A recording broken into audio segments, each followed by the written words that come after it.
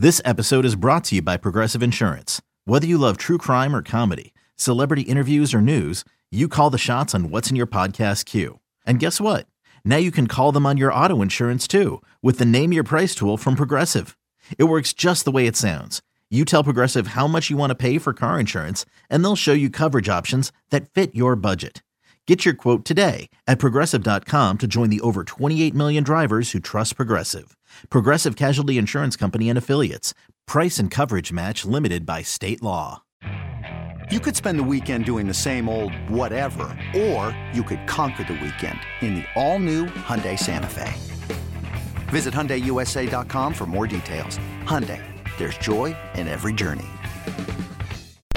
You're listening to the Upper Hand Fantasy Podcast. Now, here's your host, Faraz Siddiqui and Zach Rizzuto. All right, what's up, everybody? Week 15 is almost over. Man, what a week, dude. This is like, for all the weeks that, like, you know, when fantasy playoffs hit, the craziest shit happens. Yeah. And it happens every year, right? Yeah. Where there's always crazy storylines, crazy finishes of the games. You know, we have a really funny fantasy story for you in one of our leagues coming up at the end of the podcast. We'll talk about that. But yeah, man, like a lot of bad beats that I've seen, a lot of insane finishes for some victories.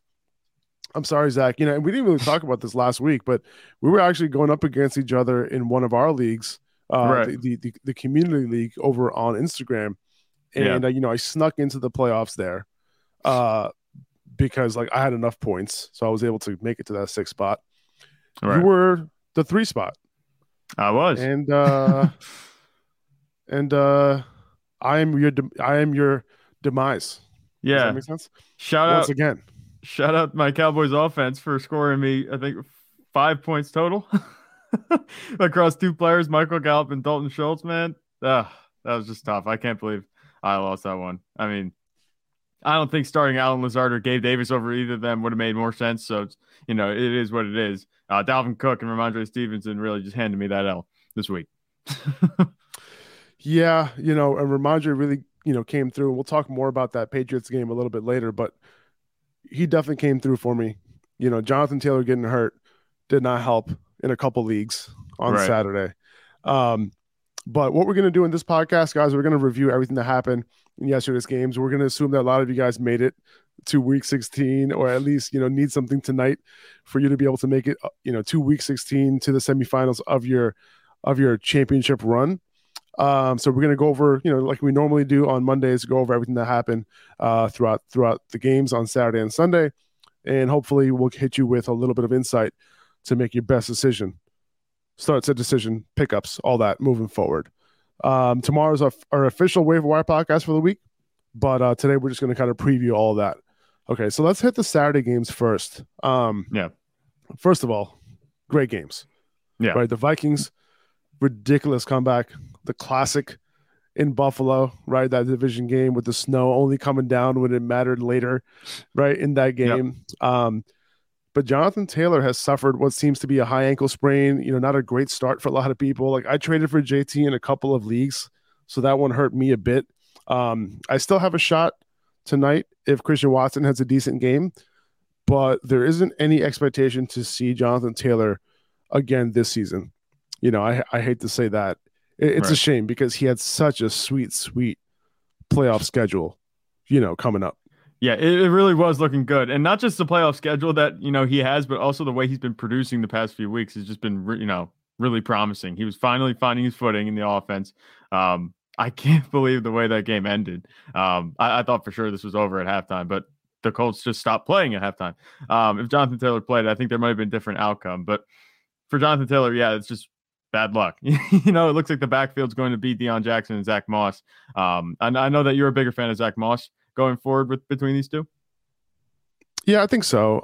You know, he ended up leading the backfield when it was all said and done. And, you know, especially in the second half, he kind of took over. The Colts just ran the ball in the second half. And I think that's what ended up losing the game for them. You know, they just ran the ball, you know, third down, they'll pass it, punt it, you know, and it wasn't, you know, that's not how you win a game. You know, I get it. You want to, you know, milk the clock, but this is an explosive Vikings offense, obviously. You know, that as what we saw, you know, you can't doubt these guys. And, you know, it's not like that, you know, the culture like this never happened before. No one has ever come back from this type of deficit. Well, it only takes one, right? It's going to happen. And that's what happened in this game. But the rest of the way with JT out, you know, I'd probably pick up Zach Moss over Deion Jackson, you know, given that he was their guy, you know, for the most part. He also ran 14 routes to Jackson's 9 routes. Zach Moss did play on third downs with Jackson, and they split goal line duties. This could be a 50-50 split, you know, moving forward. But, you know, if it's favored in one way, I would guess Zach Moss. And with the Chargers on deck, like, it's worth grabbing both of these guys at this point. Right. Yeah. That's what makes sense. I mean, if you had Jonathan Taylor, you got to cut your losses at this point, especially if you still manage to advance to the next round or you're trying to fight your way out of the toilet bowl. You know, you need to get yourself some guys to fill in that spot. And it looks like Zach Moss, like you said, looks like he's going to be a pretty good option for you. But Deion Jackson, I wouldn't be surprised if we see him just kind of, you know, get a couple passes thrown his way, and then he might end up out producing Zach Moss, because even though Zach Moss looked good this game, I mean, the rest of the season, even when he was on the Bills, you know, he just wasn't very efficient at all. So I'd temper expectations with Zach Moss, but I'd still expect him to be, you know, at least a solid fantasy contributor the rest of the way, assuming Jonathan Taylor's out the rest of the season. Yeah, no, I'm with you, man. You know, I'm surprised that they used Zach Moss this much in this game, but, you know, he was the guy they chose to be their closeout back, who didn't end up quite closing it out. But yeah, J.K. Dobbins, he had another 100-yard game. Didn't score, but the dude has 2 120-yard rushing games over the past 2 weeks. I guess we can't overlook that. Just keep in mind that he didn't pass that 15 carry threshold yet. You know, 15 carries last week, 13 carries on Saturday. You know, still a back end RB2 at best right now. Good matchup though next week against Atlanta. And if Lamar is back, he would get an upgrade. Just don't expect him to get 20 carries. Yeah. You know, I think for the rest of the season. That's going to be his problem the rest of the way. You know, obviously Gus Edwards is in that backfield. He only had 7 carries, but they're still not giving him a full workload. And I'd say it's justified. I mean, we saw the heavy leg syndrome come through again, you know, on that one run. Looked like he was going to break it away or have a chance to break it away, and he just couldn't separate. He's still not 100%, and that's just going to kind of hold him back the rest of the way, but he has looked good.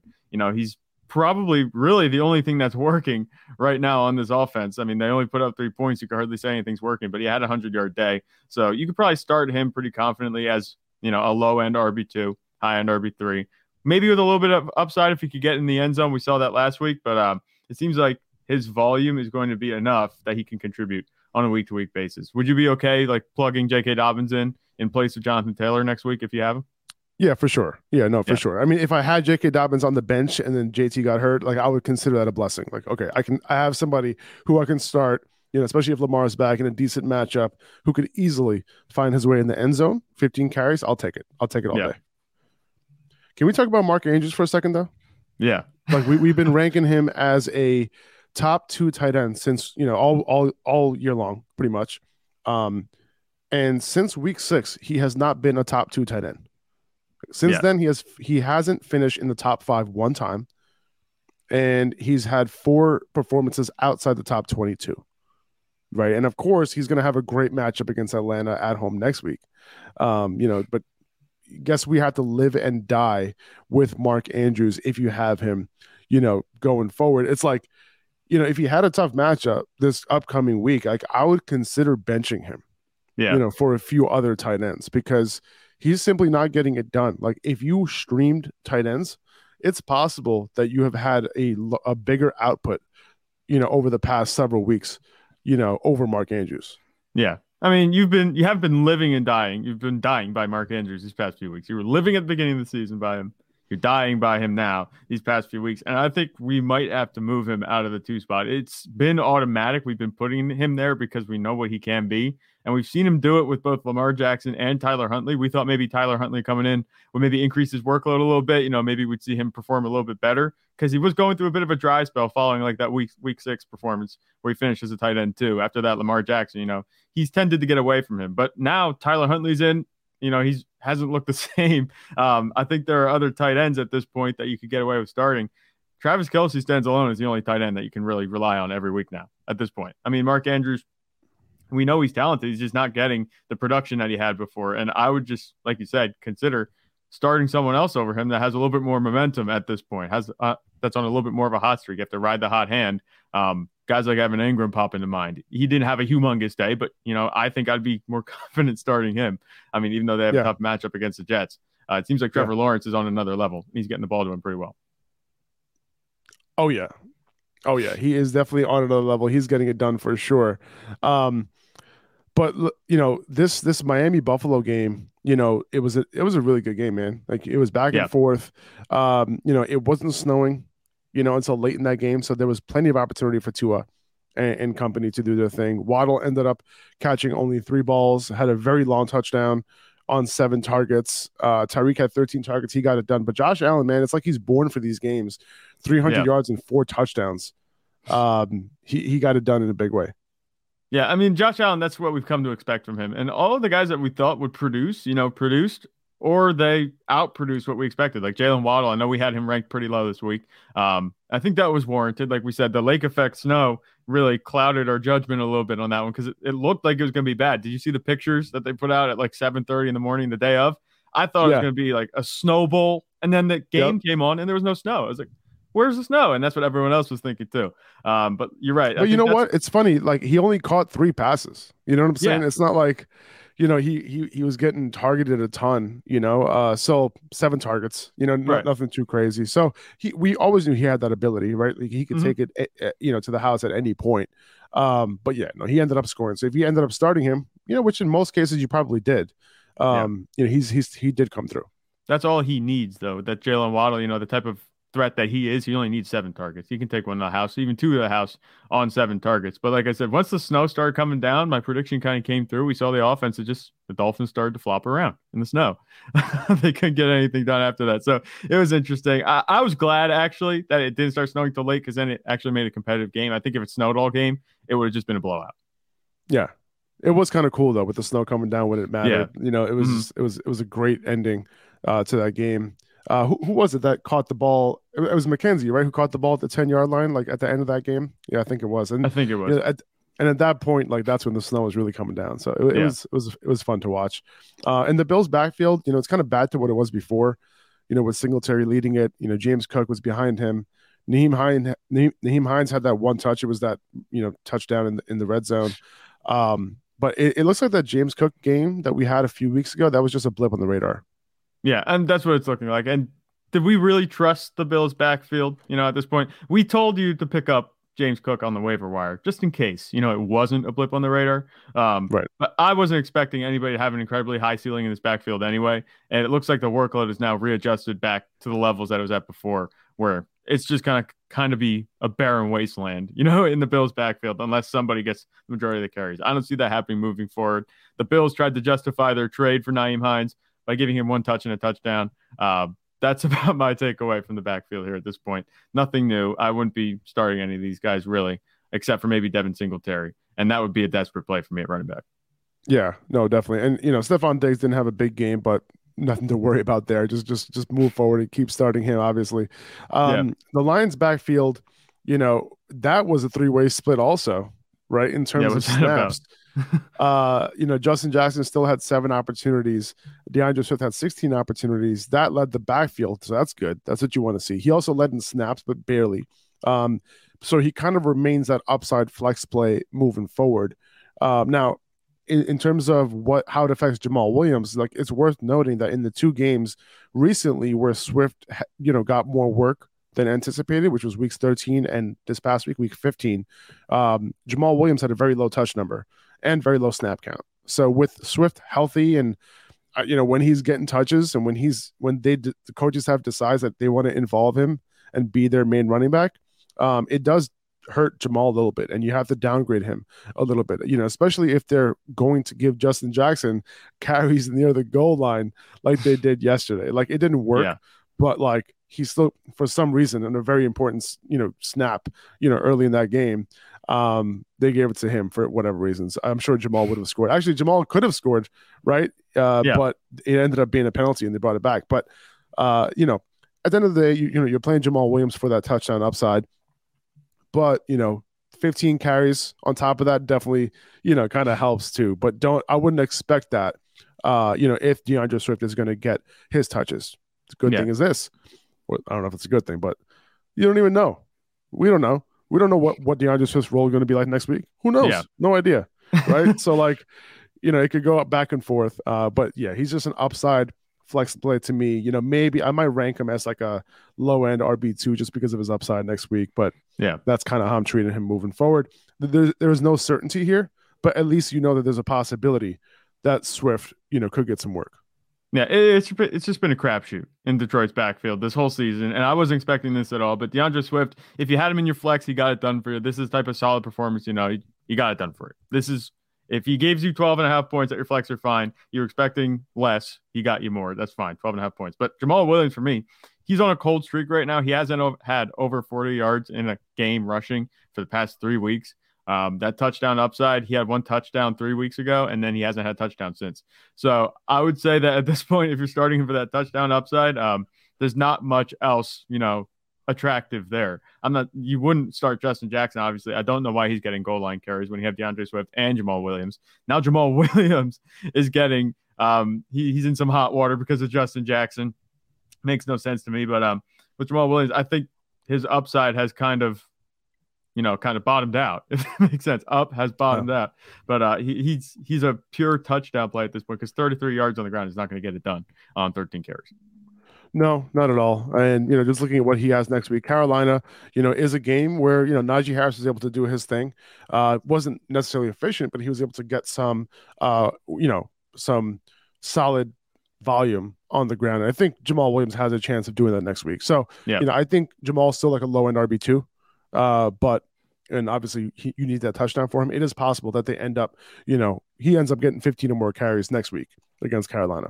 It's very possible. Terrible game for Zonovan Knight, 13 carries for 23 yards. This was a tough matchup coming in, but he didn't get any of the targets that Mike White was giving him. Zach Wilson had 1 total target to his running backs, and it went to Michael Carter, right? And he didn't get into the end zone either.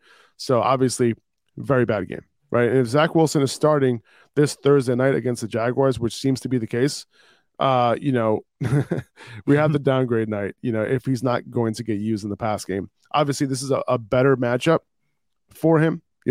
Zeke and Tony Pollard weren't necessarily too efficient either against the Jaguars in this game. So, keep that in mind. But, Zonovan Knight, I had him as a solid RB2 going into this week.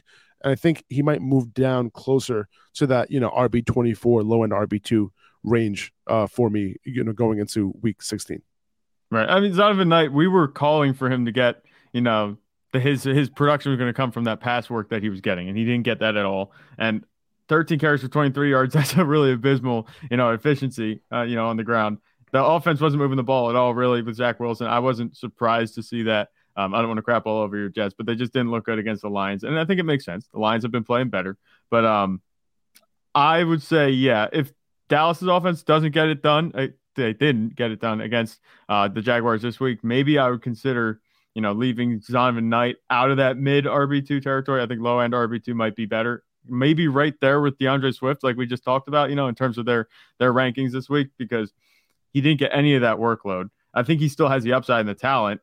The Jets didn't do a whole lot of scoring this week, so he did definitely suffer from that. He didn't have any type of touchdowns.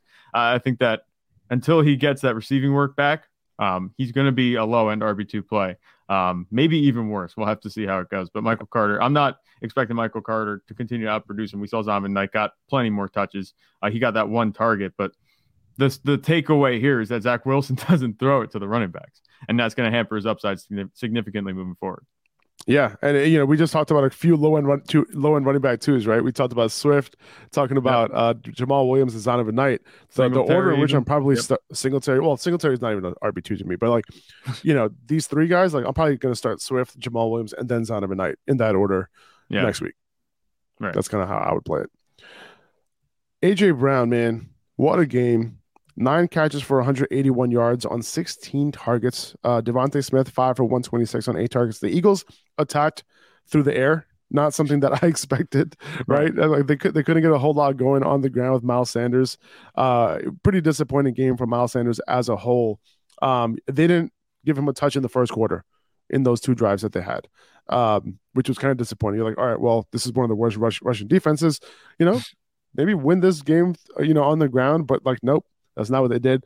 And it's interesting because like literally Sirianni was one of those coaches that you can kind of predict how they were going to attack a specific team. Like if they're really, really bad on the ground, attack them to the ground. If they're really, really bad to the air, you attack them to the air. That's what he's been doing. So it's like coming into this game, this was a little bit of a surprise for me. But yeah, like I guess Miles Sanders was right that this is why we shouldn't have drafted him, because he might have cost some people the semifinals appearance, with only 11 carries, 42 yards. That fumble didn't help at all. That 13-yard loss, on that catch didn't help at all. But the weirdest thing, was him not getting that touch in the first quarter. I think that kind of, didn't build that momentum that I think he would have needed for this matchup. So that was a little bit weird to me. But real quick about the wide receivers too, like 65% of the targets went to either AJ Brown or Devontae Smith. So you got to love that, and Dallas Goedert, like when that target distribution is super tight like that, like it's the best. But Dallas Goedert, he's coming back next week. That he'll likely mess with that just a little bit. But that's really what you want to see, man. Like just in general, you want your studs to get those targets at that rate, and that's what we saw. But Hurts didn't throw any passing touchdowns in this game, but he ended up scoring 3 on the ground.